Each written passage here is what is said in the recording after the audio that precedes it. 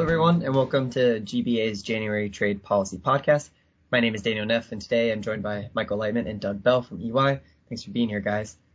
And today we're going to dive a little deeper into some of the trade outlook that we covered on January's policy call earlier this month. And so we're going to start first with China. Last week, a bipartisan group of lawmakers in the House sent a letter to USTR asking for a fair and thorough exclusion process for Section 301 tariffs.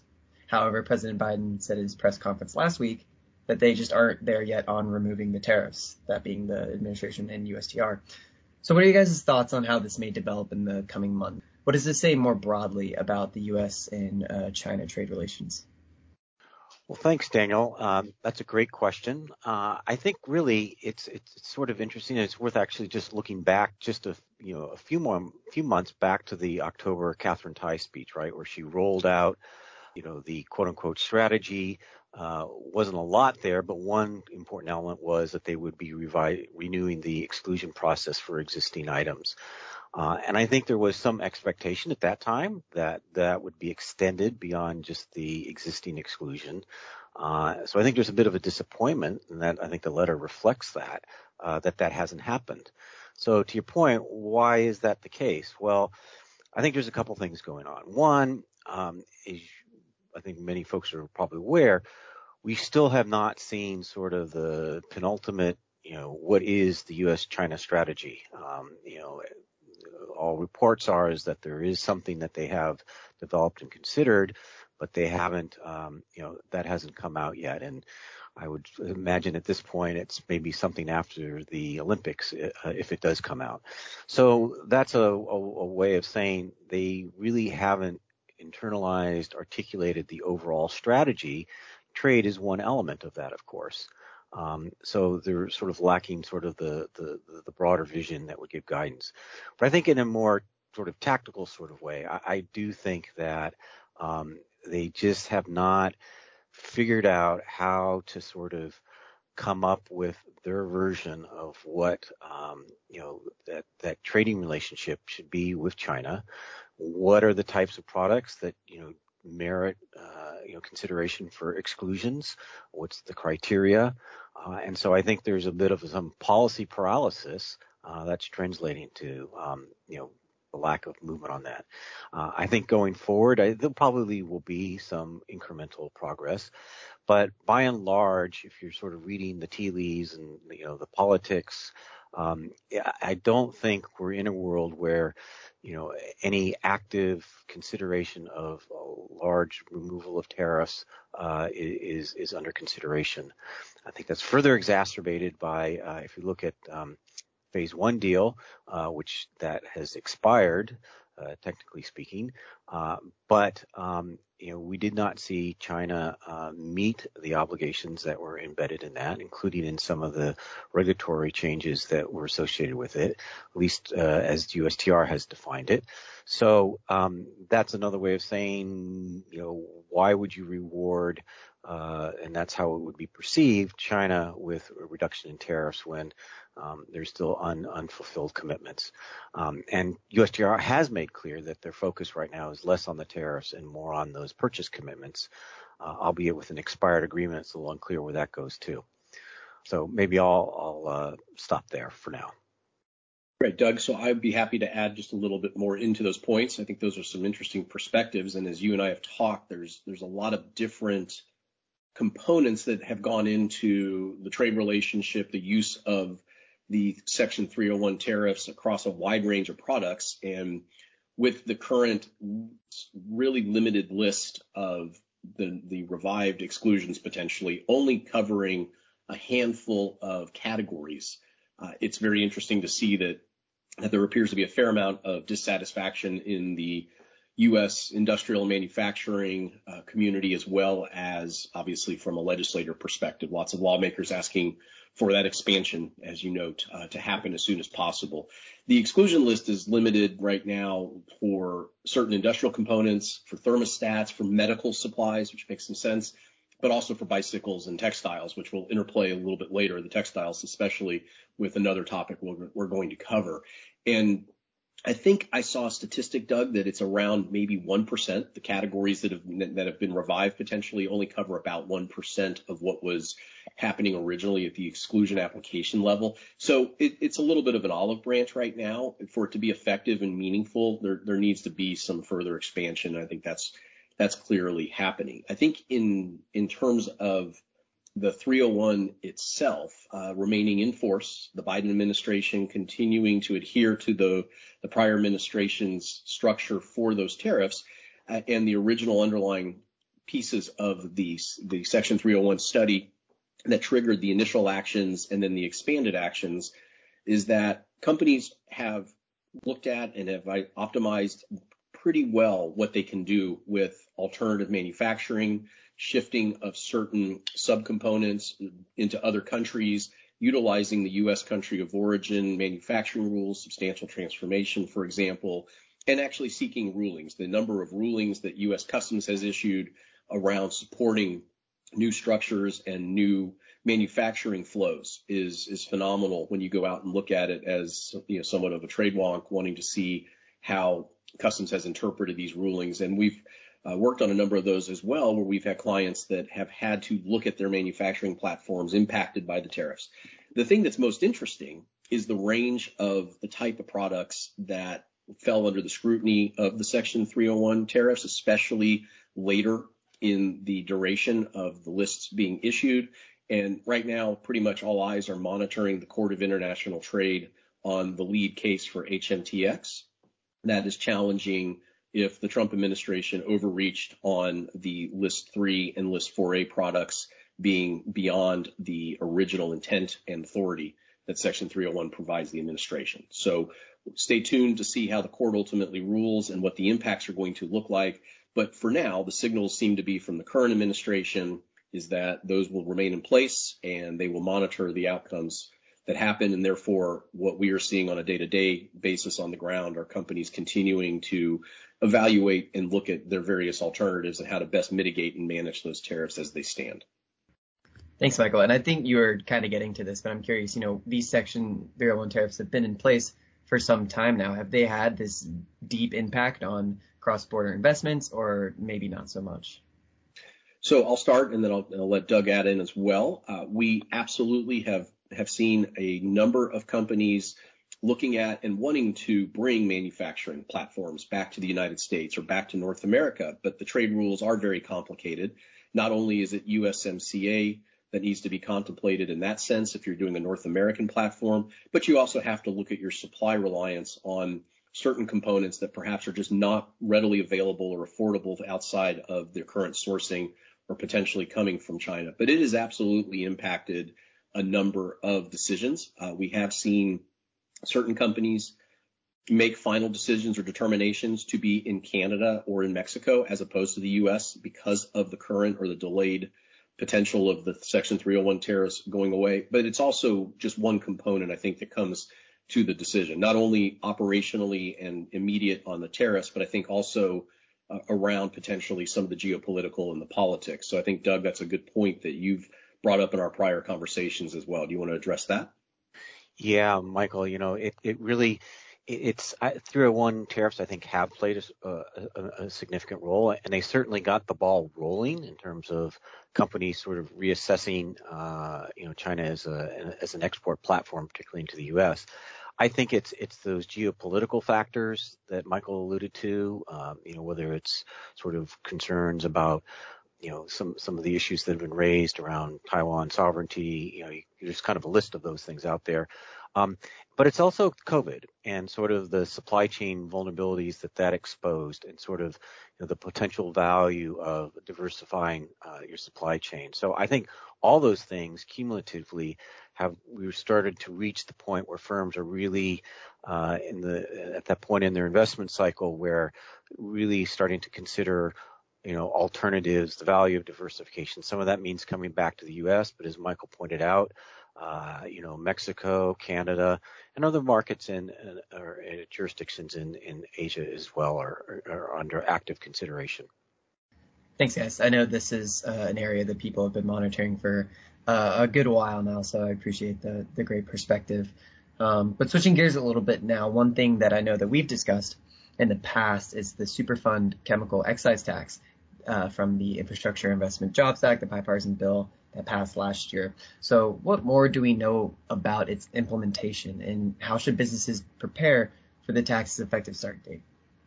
Thanks, Daniel. Those are both great questions. And those that maybe heard us discuss this on the calls in the past, this legislation from last year is now effective. January 1st is the actual date that the legislation signed by President Biden November 15th last year is now in effect. The first date that imports or U.S. manufacturing of the taxable materials goes into effect is July 1st. So companies need to be preparing today for how they will identify what their scope or range of taxable chemicals and taxable substances will be, and then plan the processes needed to make sure that they can meet the requirements.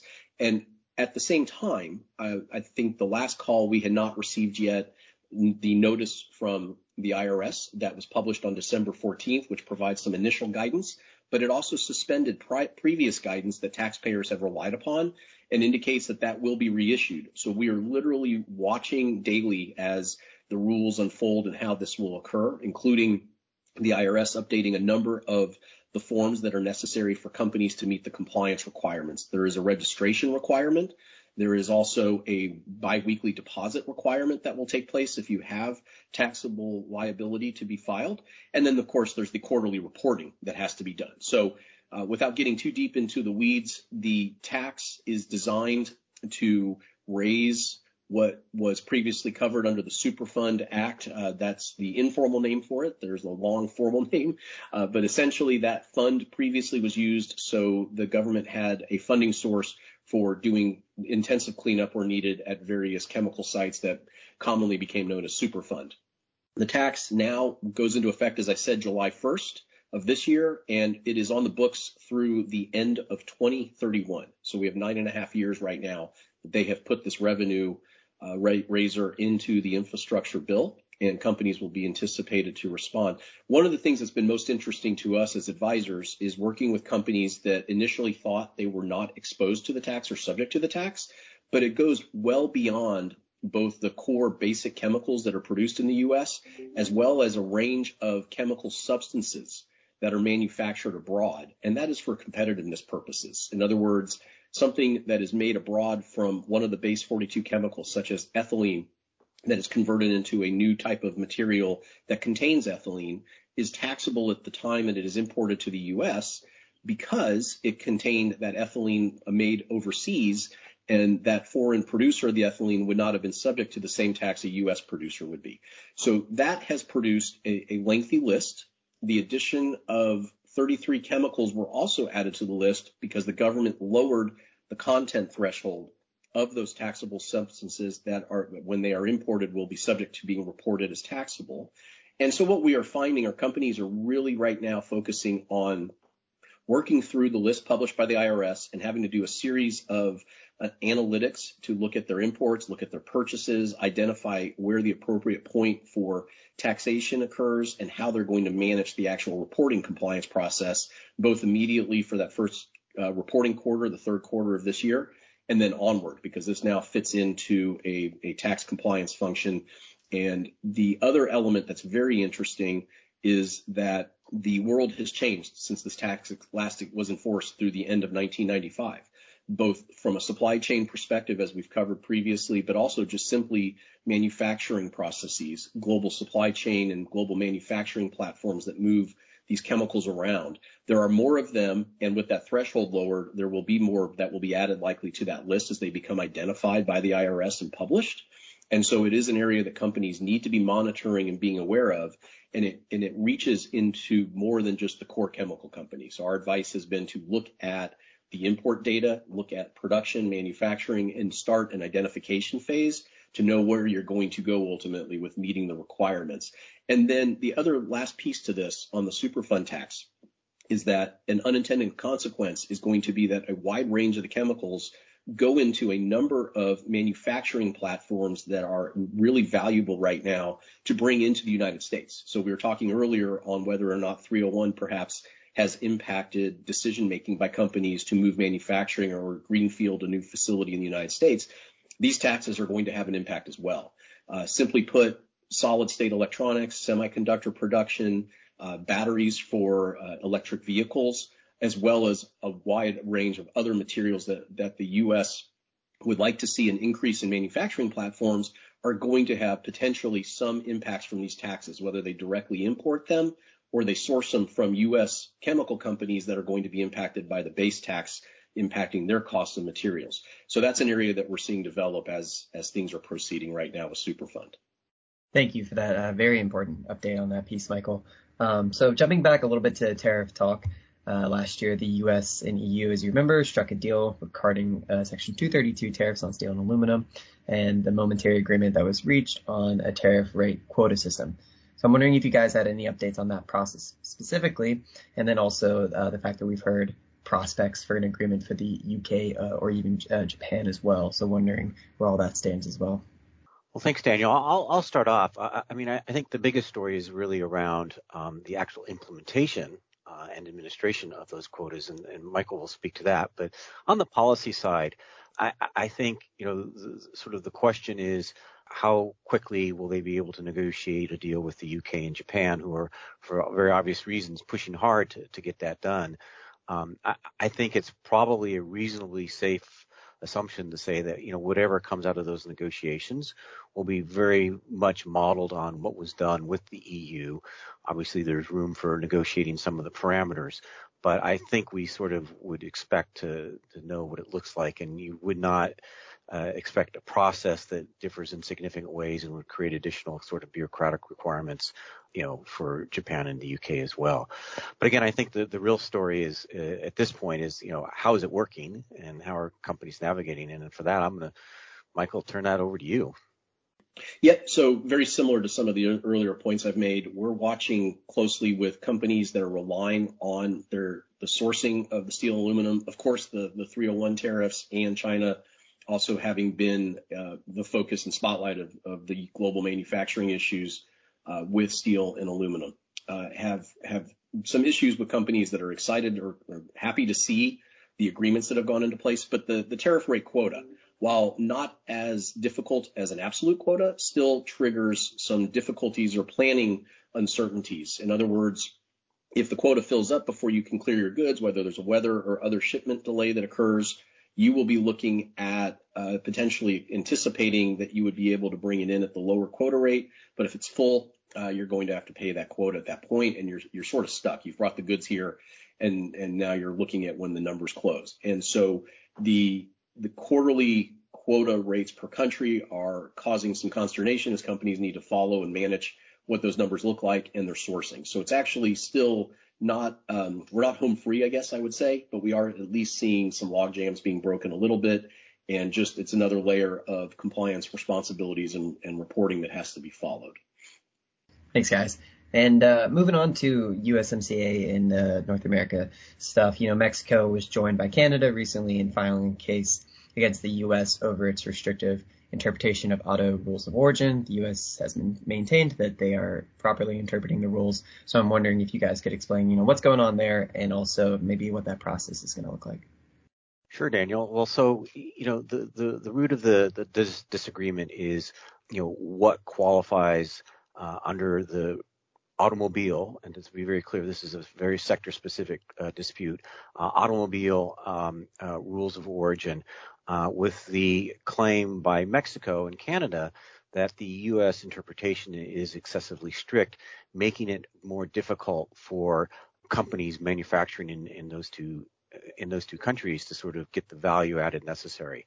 And that's something, if it's of interest to the audience, we can take offline and get into much more detail. But the thrust of that is that having not been able to informally address those concerns, they're bringing it to a dispute settlement case, which will require the formation of a series of judges that they'll go through. And it's sort of similar in many regards to what people are probably familiar with on the WTO side, obviously with some differences, but basically having a set of judges that all three claimants can agree to, and then a finding that is legally binding. So I think the one of the interesting aspects of this is that this particular dispute, it sort of fits with a pattern for this administration, which is, areas that are of particular sensitivity, particularly for the U.S. labor constituency, get a lot of attention and are really a focus of, U.S. policy, whether it's enforcement in the case of, the labor cases that we saw earlier or at the end of last year, but also interpretation of regulations, because if taking a step back, the origins of the U.S. position on rules of origin and trying to structure it was really to, one, strongly encourage North American production, but two, even more strongly encourage U.S. manufacturing. And so again, this is sort of a policy direction and imperative that we see sort of across the board. This is really just a specific manifestation. The only other point I would make is that, this is the item in the news, but, there are some other simmering disputes, particularly with, Mexico's interpretation of investment commitments in the USMCA, particularly in the energy sector, which has raised concerns amongst U.S. stakeholders that the U.S. government is taking up, and then also just in some of the customs administration and sort of ease of trade that have also been of concern for U.S. companies exporting to Mexico. So a variety of issues, but the good news is, USMCA is, healthy. Disputes arise. It has a dispute settlement mechanism, unlike the WTO, and so these issues will get managed. Great, thank you, Doug. And so I kind of wanted to end on some legislation that was passed at the end of last year. The Uyghur Forced Labor Act is going to be implemented, requiring imports from the Xinjiang region in China to be certified that they are free of forced labor. I know some people have been tracking this. So how do you guys see that the implementation of this, and what could be the issues here? Well, Daniel, I think the implementation is going to be sort of tricky. I think I wouldn't say well known, but I think it's understood that, customs is going to be challenged to implement this, and companies are going to be challenged to be in compliance. A big part of that is, you're looking at a specific region within a country, and then specific sectors, right? And you put sort of the onus is on the importer to prove a negative, i.e. that, the product that they are importing does not contain forced labor, which is a little bit trickier, right? In terms of, how do you sort of do that? This is something that we as EY are certainly thinking about in terms of, what types of solutions and, are there sort of system solutions that you could work that's, automate this, because it really is a tricky one. And it's both, again, I would make the point that it's tricky for both customs. The comment on the regulation just closed on that. This is, due to be implemented in June. And so I think everyone's going to be scrambling a little bit to see how this works. It definitely needs to be a point of attention for companies, one, in terms of understanding their supply chain and making sure that if they do have these, whether or not they have this is an issue for them, but then two, if they do, how are they going to be able to sort of meet those compliance requirements? And again, we'll need to wait to see further regulatory outcomes, from CBP that'll sort of inform that. But it's not too early to sort of know your supply chain and know whether this is something that, you're going to have to be actively managing to when the time comes. I don't know, Michael, if you had anything you wanted to add on that as well. No, I think you hit all the key points there, Doug. The one element I think, again, is there is the ability to use some of the ACE data as part of a comprehensive process to review where impacts can be or where the risk and exposures will be. But again, that's something Customs is also looking at, and companies should just be very aware of that and considering how to be as proactive as they can. But it's definitely a complex issue. And I would just add one that's not necessarily just going to be limited to U.S. Customs, but, as you see sort of similar, not necessarily focused on, China human rights, but disclosure, ESG related legislation that's expected to pass this year in the EU, similar types of requirements, to import into the EU based on, concerns about sustainability or other types of ESG issues. So it will become a more active issue for traders and, customs compliance professionals across the board. Well, thank you so much both for those great perspectives. So I really appreciate it, and look forward to the next one. Thank you, Daniel. Yep. Thank you, Daniel. Great to be with you guys again.